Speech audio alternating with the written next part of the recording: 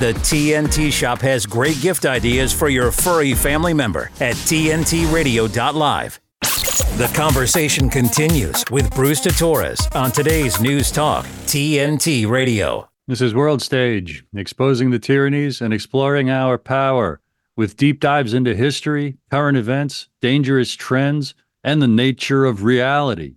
Before I introduce my guest, I want to talk a minute about C.J. Hopkins' Substack, C.J. Hopkins' Substack. On December 21st, he published The Year of the Mindfuck. I'm just going to talk about this for a minute and just launch right into it. I love him. I love his writing, and I love his passion for freedom of speech, and sarcasm and wit. He writes, well, that's pretty much it for 2023, the year of the mindfuck, which I'm officially dubbing the year of the mindfuck. I'm doing that against the advice of my attorney, who is A, trying to keep me out of German prison for as long as possible, and B, trying to stop me from gratuitously alienating whatever remains of my former readership and going totally broke. I'm not making that particularly easy for him. He's being prosecuted for the cover of a book he published in Germany, I think called The New Normal Reich. He's a passionate advocate for free speech, and he has complained vociferously about the amazing encroachments upon freedoms around the world in the name of COVID over the last 4 years now. His second paragraph goes, the thing is, no one wants to hear that they've been mind-fucked. People want to hear that other people have been mind-fucked. And I love how my native New York comes out when I use that particular word. He continues, well, we have been that word. Other people have been thoroughly mind-fucked, but that doesn't mean that other people, i.e. the people who want to hear that other people have been mind-fucked, but not they have been themselves have been mind-fucked, haven't also been mind-fucked, which is what I've been mostly writing about in 2023, which, as Matt Taibbi put it in a blurb for one of my books, probably is not a profitable life choice. All right, I shouldn't have interrupted myself in that second paragraph to make it more garbled than it had to be. But I assure you, at cjhopkins.substack, you will find the voice of someone on message, on point, and right from the heart, talking about our essential freedoms. He's a very creative, very smart writer. And he's an award-winning playwright, novelist, and political satirist. So there, consider that a bonus Christmas gift if you weren't already aware of C.J. Hopkins. And thank me in the future. With me this hour is A.W. Finnegan, a researcher and writer affected by Lyme disease and immune tolerance, whose new book is The Sleeper Agent: The Rise of Lyme Disease, Chronic Illness, and the Great Imitator Antigens of Biological Warfare, published by Trine Day, for whom I do the marketing. This book documents the secret history of biological warfare fought between global superpowers since the Spanish flu of 1918, the bioweapons of Eric Traub, and the weaponized ticks, Lyme disease, and many incapacitating agents now overwhelming the Western world, causing an epidemic of chronic disease, mental illness, and cancers. You can learn all about the book at thesleeperagent.com. Thank you very much for joining me today. Adam, how are you? I'm great. Thanks for having me on. Thank you very much. Mm-hmm.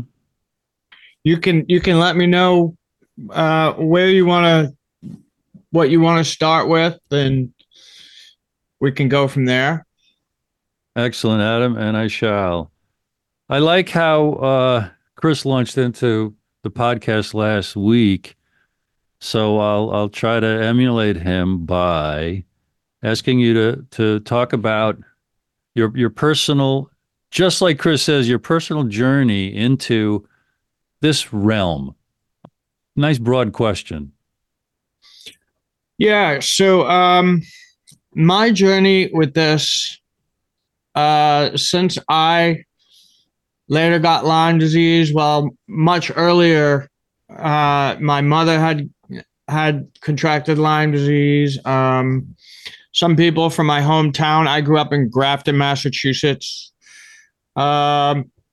And I had actually come across the book Lab 257, and I believe 2005 or 6. I think it was 2006, by Michael Christopher Carroll, and basically that was kind of the book that got Eric Traub a lot more famous. I mean, not everybody knows his name, but those who do usually know it from that book, Lab 257. And of course, he was also mentioned in Linda Hunt's book on Operation Paperclip, Secret Agenda. And Michael Christopher Carroll, I read that book, Lab 257, and I was really intrigued by this character, Traub. And actually, the one who wrote the introduction to my book, John Loftus, was his source at the time, but there was not much that he could tell Carroll back then. And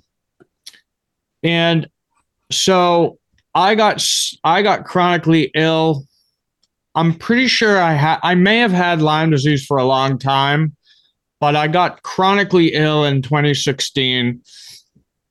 And eventually figured out that I had Lyme disease with the reactivated latent viruses that it often comes with, and mycoplasma co-infections.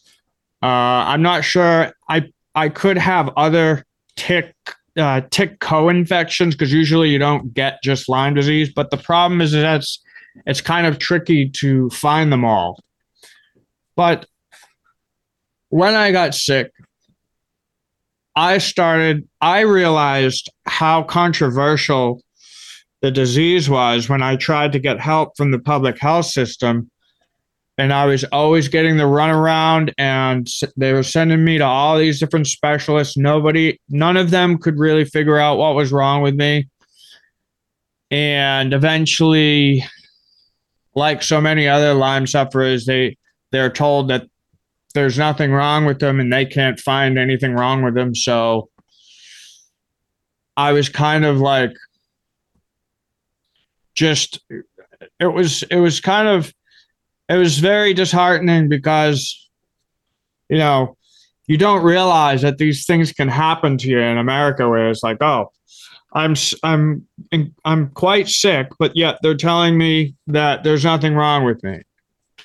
You're quite sick with, if I could pry, Adam, if you don't mind, just briefly, what kind of symptoms or suffering were you enduring?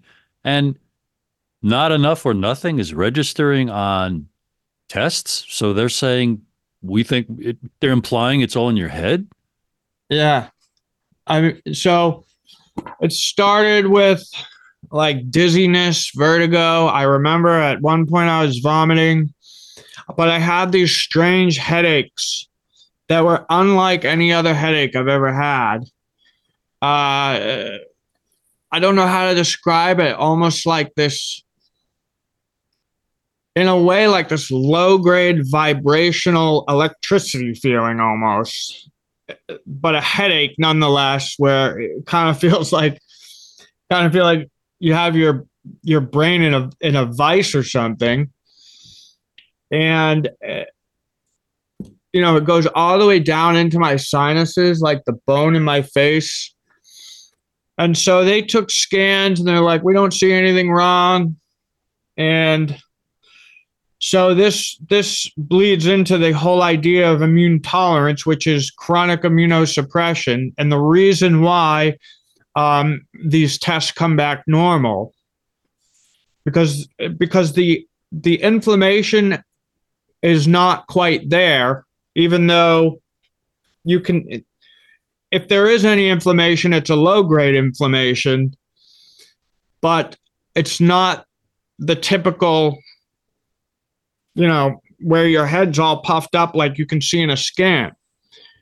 So it tends to go kind of under the radar.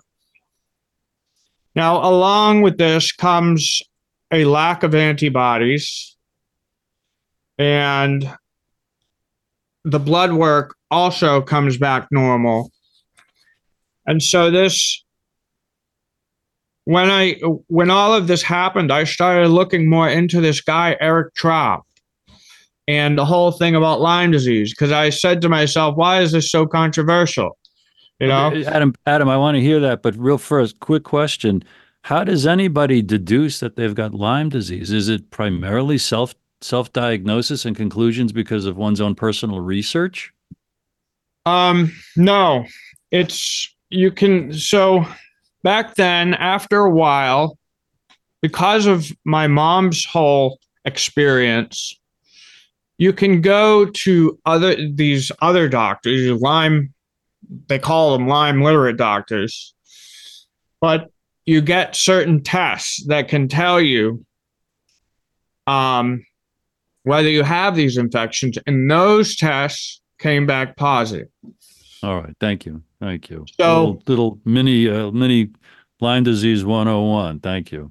yeah, so I was able to confirm that, and I started looking into this whole Lyme disease biological warfare connection, and I had always kind of been interested in the subject, so it's not that surprising that I took this whole journey in writing this book. Mm-hmm. And I've heard about this for years, frankly, and maybe that comes from books like Lab 257 and the other one, right? It's been more or less out there that Lyme disease somehow came from Plum Island and some from secret research. Is that true? Yeah, it was kind of Lab 257 definitely made that connection, but it was only like a brief section in the beginning, because that book was ultimately about Plum Island itself. It wasn't really about Lyme disease. Okay. But since the I'm satisfied. You could definitely go into a teaching now of what's in your brand new book, The Sleeper Agent. Yeah. So I had made like this timeline in 2017, and I ended up getting a hold of John Loftus, had found him on I believe it was on Facebook back when I was on social media. And tell me who, I know who John Loftus is, but in your words. Okay. He is the one who originally made the connection to Lyme disease and biological warfare in 1982. He wrote a book called America's Nazi Secret, and he was a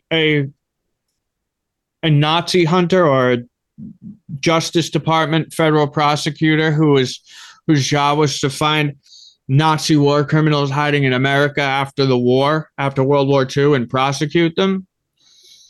And his book basically, and he did his work in the 1970s as an investigator, like you say, and in the Justice Department and other agencies. Yeah, he wasn't roaming the world, right, looking for Nazis. No. But he was studying the record and found the record of how we brought so many over after World War II in Operation Paperclip. Yes. And what's interesting is he had said that Lyme disease was being spread by ticks before it was acknowledged by scientists that it was being spread by ticks. And the following year, they confirmed that. So he had seen this biological weapons timeline that I had made a long time ago, and he eventually replied, and then I started talking to him, and that's when we maintained correspondence since that time, been many years now. And then he introduced me to some film people that were also looking into these matters, and I ended up kind of writing my book while also acting as an advisor to them. And my good friend Crystal was able to help me to get a lot of the materials, because a lot of Eric Traub's work, which I had collected the entirety of his work, a lot of it was in German and only available at German universities. And so I had to pay to get each publication, and it was quite a lot. And Your interest and anybody's interest in him related to these things, Adam, correct me if I don't have this right, is because he was a Nazi scientist who was brought over here, and he worked in a number of places in America, and you were studying his work deeply, more deeply than anybody else. That's my understanding of what you've got in the sleeper agent, right? And you're going to lay out, you found what he was doing. But I just wanted to get that on the table. Like, that's who this fellow was. And you know what, Adam, I'm going to reintroduce you. A.W. Finnegan, writer of a brand new book, The Sleeper Agent, The Rise of Lyme Disease, Chronic Illness, and the Great Imitator Antigens of Biological Warfare. And now here is important information from TNT Radio. TNT Radio's Joe Hoft. Just a terrible situation there, and Biden was behind it, pushing these arms, pushing billions of dollars over there. We don't know where that money went. I'll bet you money. I'll bet you a huge percent went. I bet you more than 50% didn't go to the people or to the war. It went to people's pockets, kind of like what we have in Palestine with the U.S. since under Biden, Trump shut this down, thank God. But under Biden, Obama, they started sending billions over to that part of the world. These people have been after Israel forever and supported by Iran, and billions of dollars going their way, and to help them, basically create chaos in the Middle East, terrorism, and we saw what happened earlier this year, about a month ago, the 2-1 attack in Israel, and the death and destruction, rape, and kidnapping. More than 240 people kidnapped. Joe Hoft on today's News Talk Radio, TNT. The Light is Britain's far-right conspiracy theory paper spreading hate and vicious lies. No, that's what the BBC say. The Light is the only national newspaper bringing you the real news and informed opinion on what's really going on today. You can subscribe, order copies, submit articles, and read back issues on our website, thelightpaper.co.uk, and see for yourself why the establishment are so worried about the uncensored truth getting out to people every month. They've launched a new service called Wake Up Your Neighbours, where you can get copies delivered to the streets right around you if you don't want to do it yourself. The Light Paper.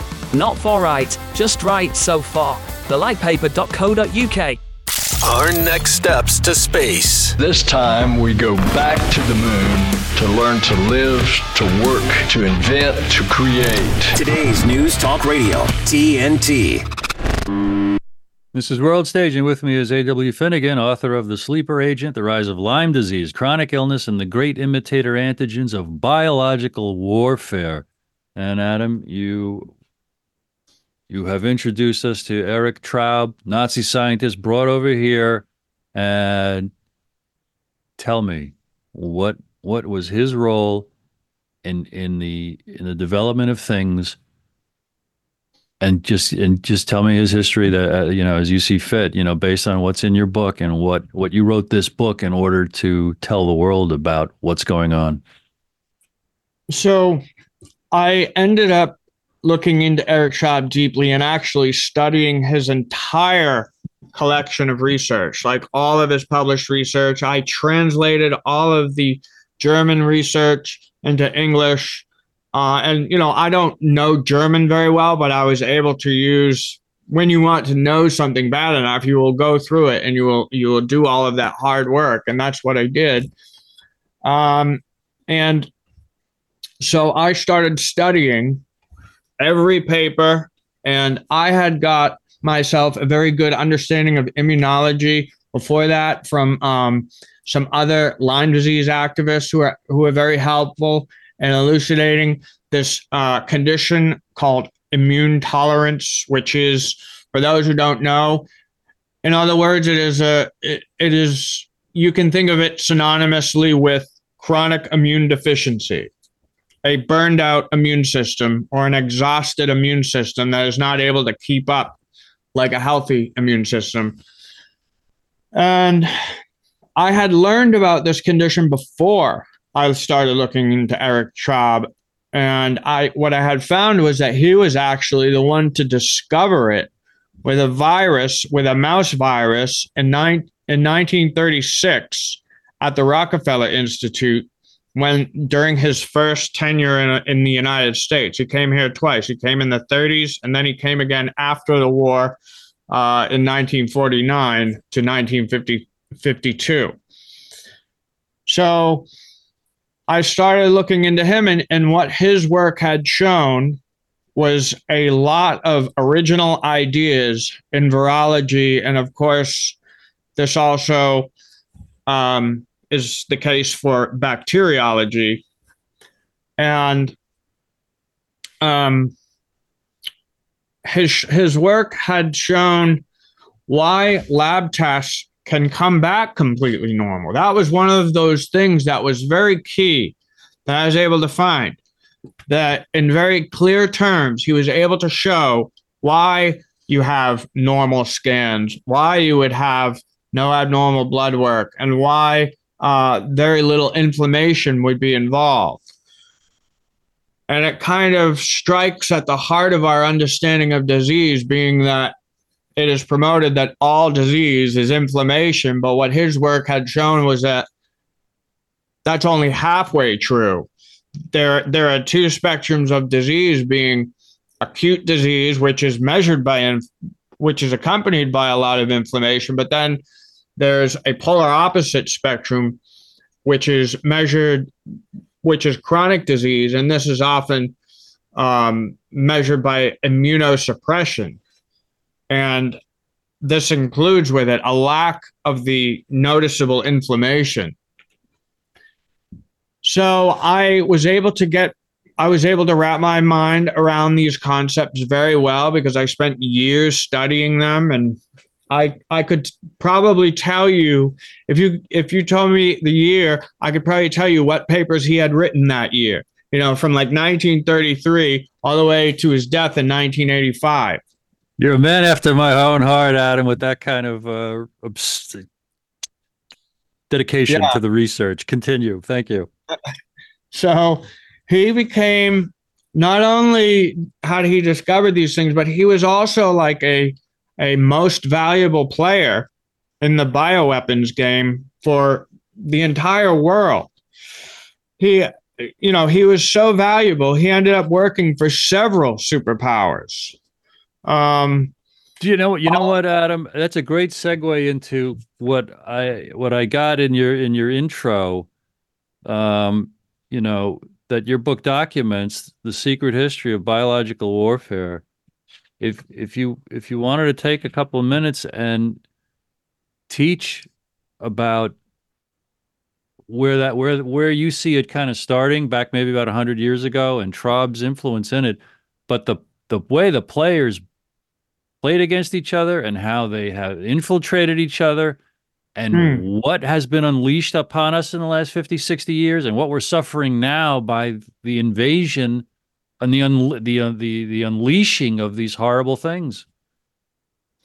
Yeah, and so I remember you saying, starting with the Spanish flu, the Spanish flu is kind of the event that really got this biological weapons race rolling. Even though in the first chapter I talk about older attempts, and actually I have the first American president, George Washington, quoted on the deliberate use of smallpox as a weapon by the British. And so I talk about those early attempts and such, several epidemics that occurred. Some were in cattle. I talk about the potato famine being a suspicious event. I don't link it with certainty, but I say that it's a suspicious event. And then there was all this activity leading up to the so-called Spanish influenza or the 1918 influenza. And that was kind of like the point where a lot of the world superpowers were like, okay, obviously disease is a very destructive thing. And if it could be used as a weapon, it would be a very powerful weapon. And what they liked about biological warfare, in opposition to nuclear warfare and chemical warfare, was that they could get away with unleashing an attack and saying, hey, it was an act of nature. So it was always something that any country who was using it could plausibly deny.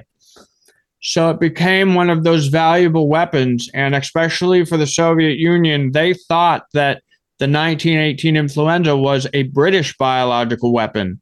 And it actually may have been. I can't say with absolute certainty, but some of my research does lean in that direction. And they, of course, aren't very economically powerful. They didn't have a lot of money back then. So they saw biological warfare as something that could be cooked up in these homegrown labs where it could produce a lot of it for very little money. So there was that. And then, from 1918 and then through World War II and the Cold War, there were many outbreaks that occurred. Some were minor outbreaks, some were more serious, but it seemed to be that this was the go-to weapon to fight these wars. And Stalin and his generals had declared in 1938 that this is going to be the weapon to fight future wars. Eric Traub worked for the Nazis in World War II, and he worked at the leading facility, and this was like the cutting edge facility in the entire world, and it was called Insel Reims. It was an island, much like Plum Island is, and actually the Plum Island facility was set up based on his descriptions of Insel Reims. So when we brought him over here, he was instrumental in setting that institute up over at Plum Island for the USDA. And he had contributed in what was called the Biological Simulant Program. And actually, this was also done in Australia, but I'll tell you what the simulant program was. It was supposedly taking a harmless microbe, like a bacteria that they considered harmless, and spraying it all over in the open air, over populated areas, right? And, because to them it was harmless. And then they would go and see how it spreads out. And they did this in Britain, in Canada, in the United States, and also Australia was loosely associated with this biological simulant program.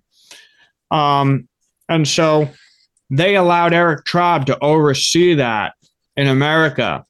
And of course, British intelligence was over here, we were all doing joint research. And so it seemed that what happened was we were attacked many times over through the simulant program by secret acts of sabotage, where it seemed that these strains that were supposed to be harmless weren't so harmless. And the cover story for the tests, it's I'm guessing, were just to see how things spread. Oh, it's harmless. We just want to see how they spread, and then they were hijacked by bad actors. Yeah, I mean, it's kind of ludicrous because these activities are still going on today, and I one question I ask myself is like, oh, okay, but haven't you seen how they spread out already? I mean, it's been 40 years. It's something that is constantly done. And I think it's because they may have additional activities kind of overlapping it. Like, I know, for example, that they were also looking at what standard simulants they could use from vaccine virus strains. So they had cleared vaccinia virus for use as a standard simulant. And then it brings into the mix the question of what are called aerogenic vaccines. Are they doing this in attempt to try and, vaccinate the population without their knowledge?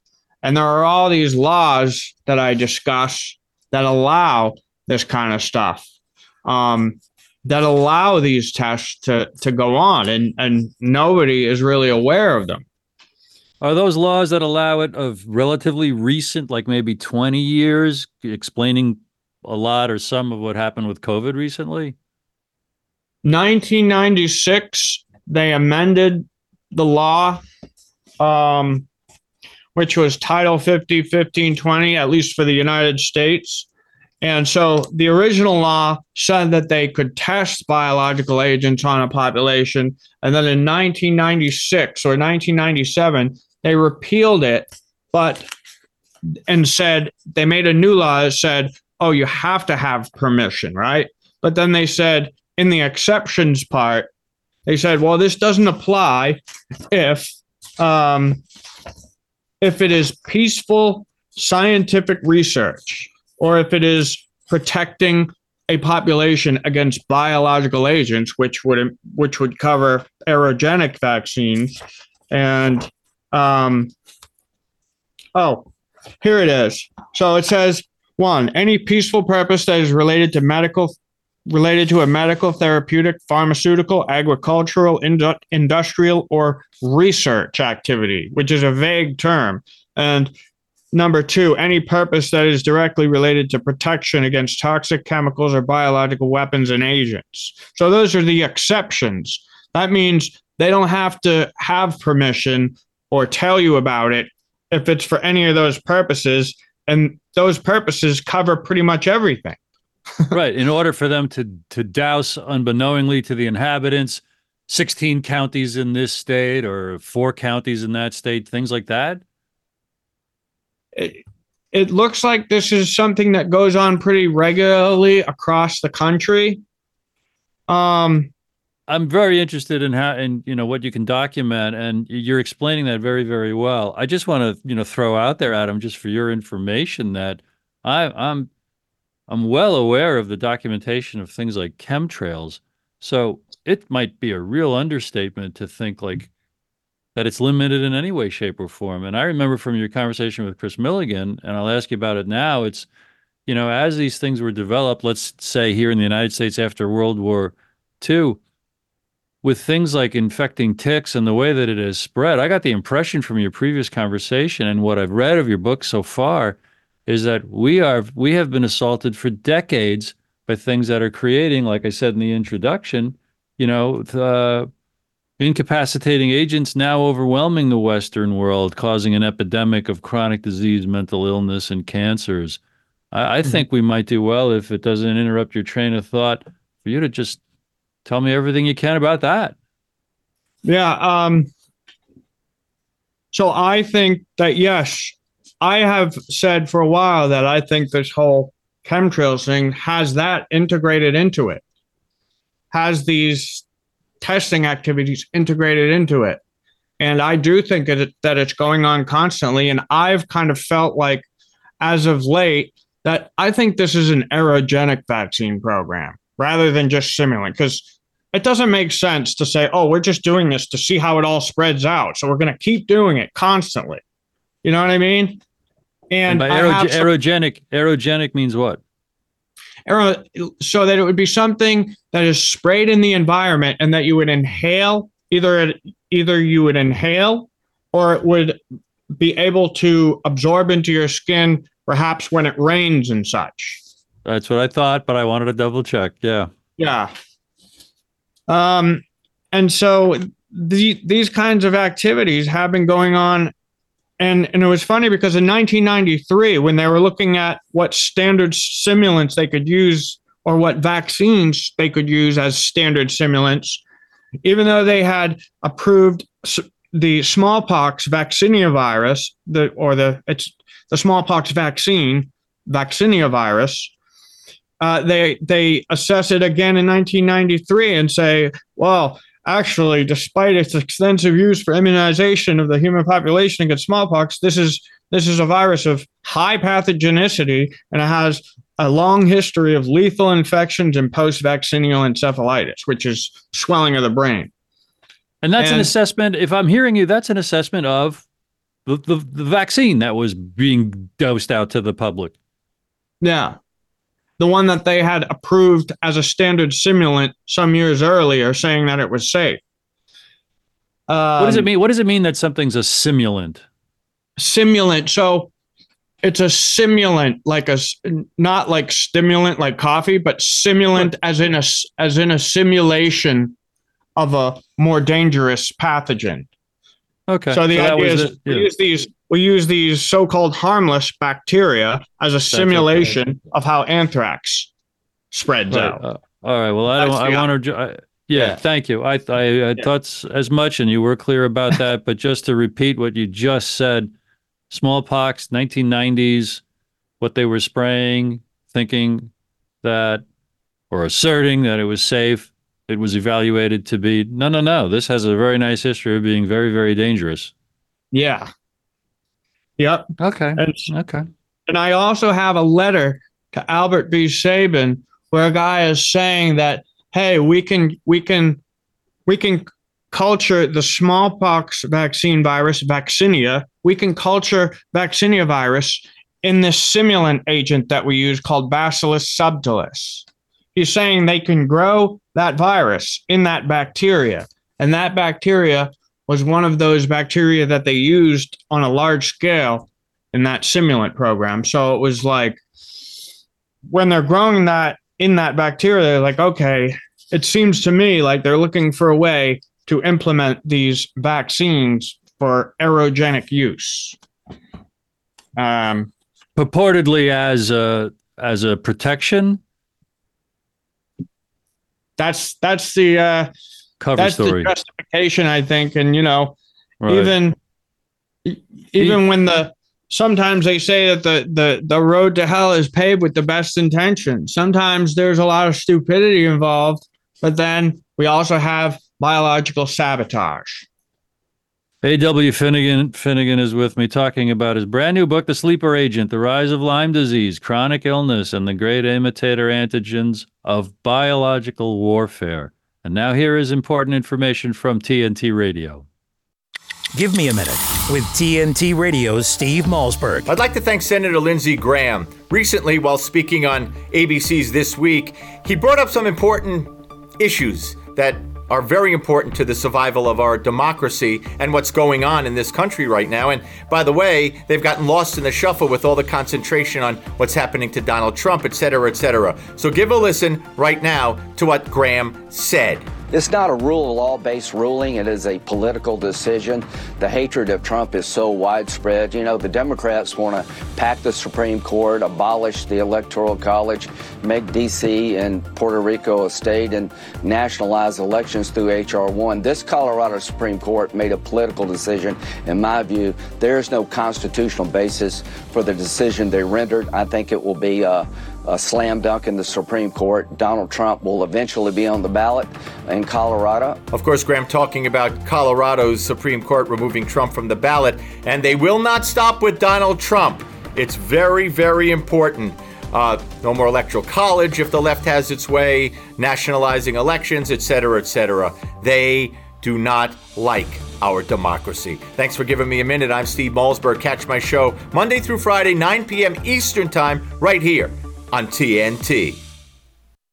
It's been said that when someone you love has Parkinson's, you have Parkinson's. The truth is, Parkinson's disease doesn't just affect the diagnosed. It affects everyone who supports and helps care for them. Worldwide, over 10 million people are living with Parkinson's, a neurological disease that affects movement. And with so many places to search for information, it can be difficult to know where to begin. The Parkinson's Foundation has answers. Answers for everyone in the fight. We can help you understand the disease, help you find expert care, give you tips for living a better life, share the latest research, help you find local support, and there's a free helpline you can call. Find your answers and join us in the fight against Parkinson's. To learn more, please go to parkinson.org or call 1-800-4PD-INFO. The Parkinson's Foundation. Better lives together. You're listening to Brewster Torres on today's News Talk Radio, TNT. With me is A.W. Finnegan talking about his deep research into the history of the development of biological weapons and biological warfare. Adam, what would you say? Well, what's on your mind based on our conversation? I don't want to short circuit if you have something top of mind that we were just talking about. Yeah. Well, I don't. I remember you had said something about the chronic disease cancer and mental illness trio. And I don't know if I had answered if you were asking me to explain that, but I can do that. So this immune tolerance phenomenon that are the result of all of these incapacitating agents that Eric, especially the ones that Eric Traub worked with, what happens is... before you maybe insert right here how widespread those antigens are, how much have we been suffering from them, how ubiquitous are they, what are the, how widespread those antigens are, how much have we been suffering from them, how ubiquitous are they, what are the possible numbers of people who've been afflicted, and when did that start? Let's get that, let's discuss that, and then make your point. Yeah, all right. So after World War II, this is when that biological simulant program got really rolling. And this is when Eric Traub was brought over here in 1949, and they made him a supervisory bacteriologist. So he was like very, very high up in the U.S. biological warfare program because he was one of a kind. He was one of the most skilled and knowledgeable virologists and bacteriologists on Earth at the time. Okay. Even though he was just a veterinarian, he worked at the leading institute that was the cutting edge institute of the whole world. And so these antigens, he went to work weaponizing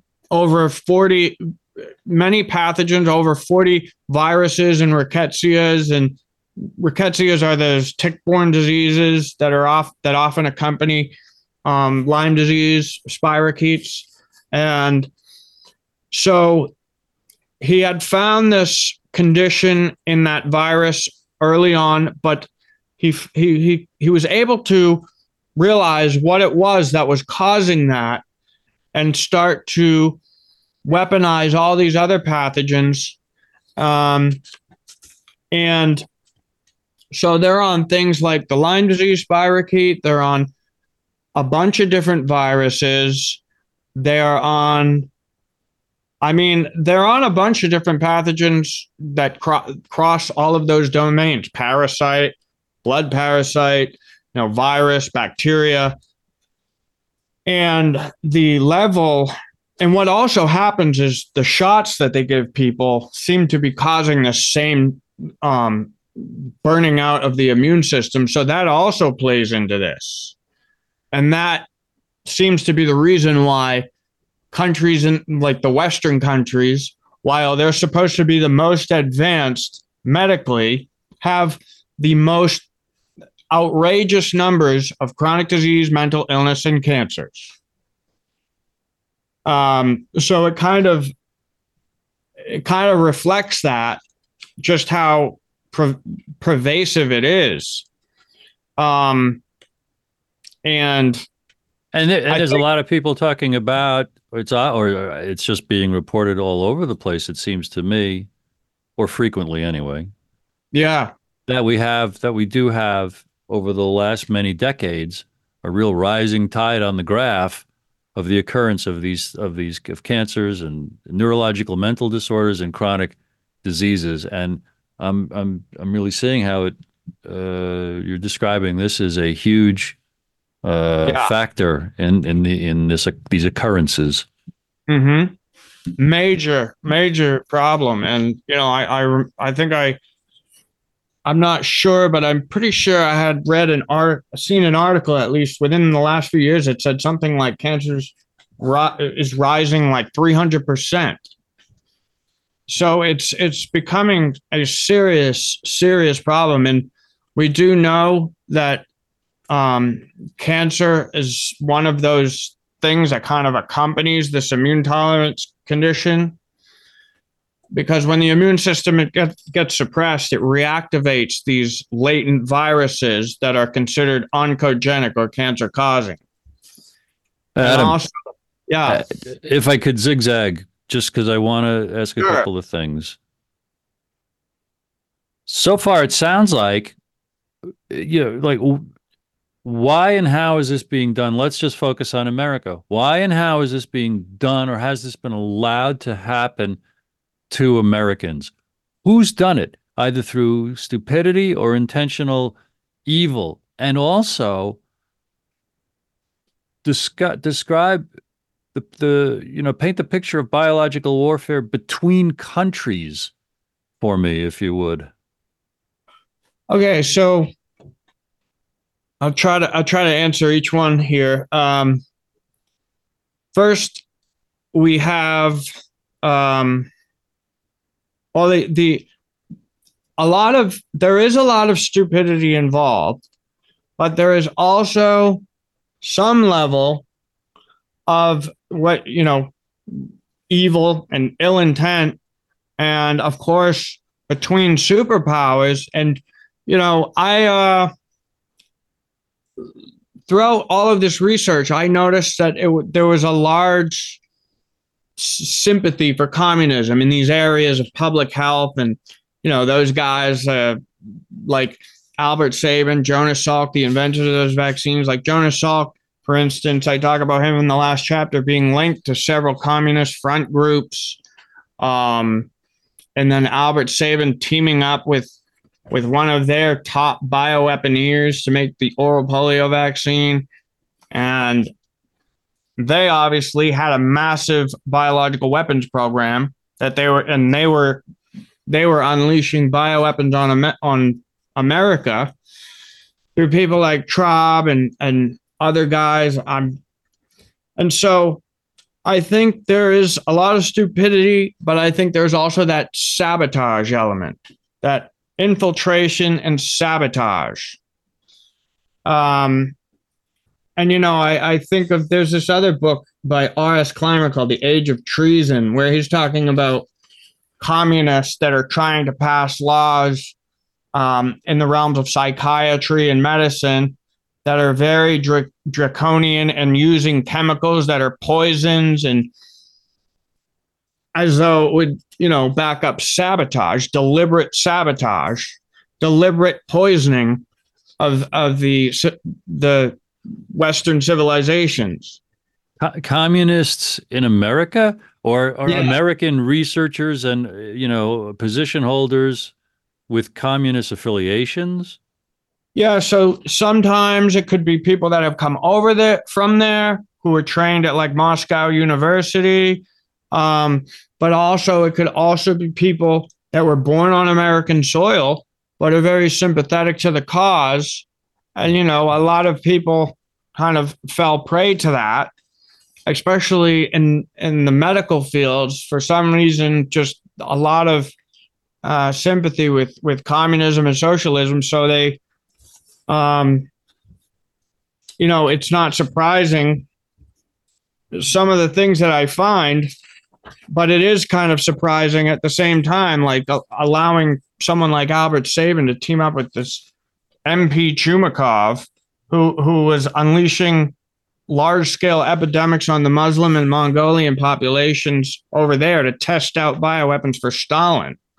Okay, now, but there's also legacy today with the son of Soviet or Russian bioweaponeer in a high position here. Tell me about him. So that guy that I just mentioned, MP Chumakov, his son is running vaccine safety and review at the FDA right now. He was the one signing off on the COVID vaccine, and he also suggested that we use oral polio vaccine to combat SARS coronavirus 2, which, because that SARS coronavirus is immunosuppressive, that would be a terrible idea if you're giving people this live virus. And he's the current head of at the FDA. Vaccines for the FDA. Okay. Vaccine safety and review. Right, which is an implication worthy of a thorough exploration by itself. But I want to ask you this question: where you saw communists or communist sympathetic people, was that more or less in the history after World War II? And would you think that, or be comfortable with me dissolving communists or socialists today as synonymous with globalists who want to undermine the sovereignty and the independent strength of the United States. Did you follow me on that question? Yeah.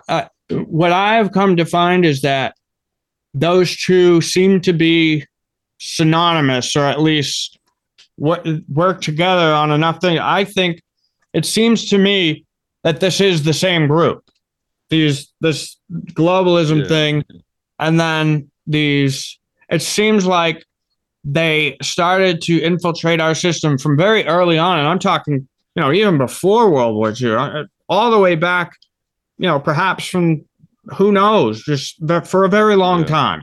And so it seemed like over time they'd get in positions, because that's what the training manuals over in Moscow were telling them to do. Is that you get in these positions, you get in these high positions, especially in medicine and psychiatry and stuff, and you start changing the system. You start transforming the system, right?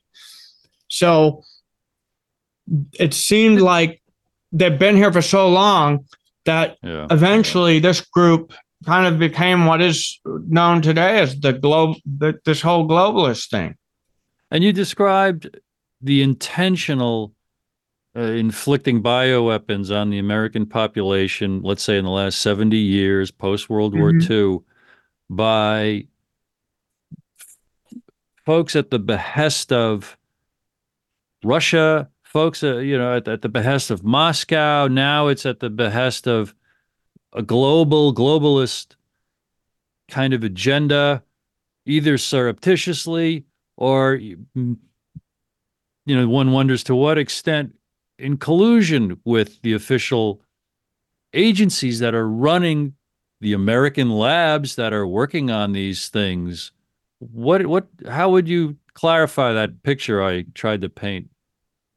Well, in my personal opinion, it seems as though our public health system has been taken over to such an extent, because when you have a mess that doesn't get taken care of, and it was never taken care of, it only becomes a bigger mess. And it just seems that it's been so taken over that it's being used more or less as a weapon, like a weapon against its own people. And there's so many books on these things where, they're trying to make these horrible chemicals, add these horrible chemicals into things like the food and the water. And so absolutely. And Adam, you and I are just getting to know each other over the last few weeks. And I wrote a book called God School, 9/11 and JFK, The Lies That Are Killing Us and the Truth That Sets Us Free. And it alludes to and references and describes much along these lines that the agencies and institutions that are supposed to protect us with clean air, water, food, healthy, conditions and situations have been co-opted, thoroughly corrupt, too often intentionally experimenting with us, inflicting harm on us. And now with my, over 3 years of research into what's COVID-19, who's Dr. Fauci, Robert Kennedy Jr.'s book, The Real Anthony Fauci, it's conclusive. And I tend to ask questions as if I'm a newbie and a clean slate, for the sake of people listening who are hearing this kind of thing for the very, very first time. But I wanted to say all that, Adam, to brag about myself, to hoist myself up as something of a well-informed colleague, if not peer of yours. And given the horrors, and we've got only a couple of minutes left, Adam, where's the hope? What do you want your book to cause people to do, and how can we help save ourselves? Well, first I want to say I will definitely look forward to reading your book. And second is, even though the information in my book is not, it's kind of disheartening, and some might even say horrifying, I think there's hope in that when there's light shined on these dark areas, the more people know about it, then the less it can hide. That's kind of always been my argument. And, I close the book by saying, I think, obviously this whole scientific medical 20 seconds, Adam. Yeah. So I also go through Lyme disease, and I lay out in very good terms the entire story of biological warfare. Continue. You've got more time. And I have you can reach me on my site, thesleeperagent.com, and I have a section called videos where I have a YouTube channel where I clarify a lot of things that are relevant to my book, and a person can get a very good feel for what's in my book by watching those videos. It's an honor to get to know you. I can't wait to read the book. It's an honor to participate in a couple of conversations with you. A.W. Finnegan, the Sleeper Agent. Find it at trineday.com. And stay plugged into TNT Radio, lighting the fuse for freedom, and let this inspire anyone who has never had the scary conversations or posted something or written an article or started a Substack. Get into action. And there's way more of us than there are of those trying to hurt us. And we need all hands on deck. This is TNT Radio.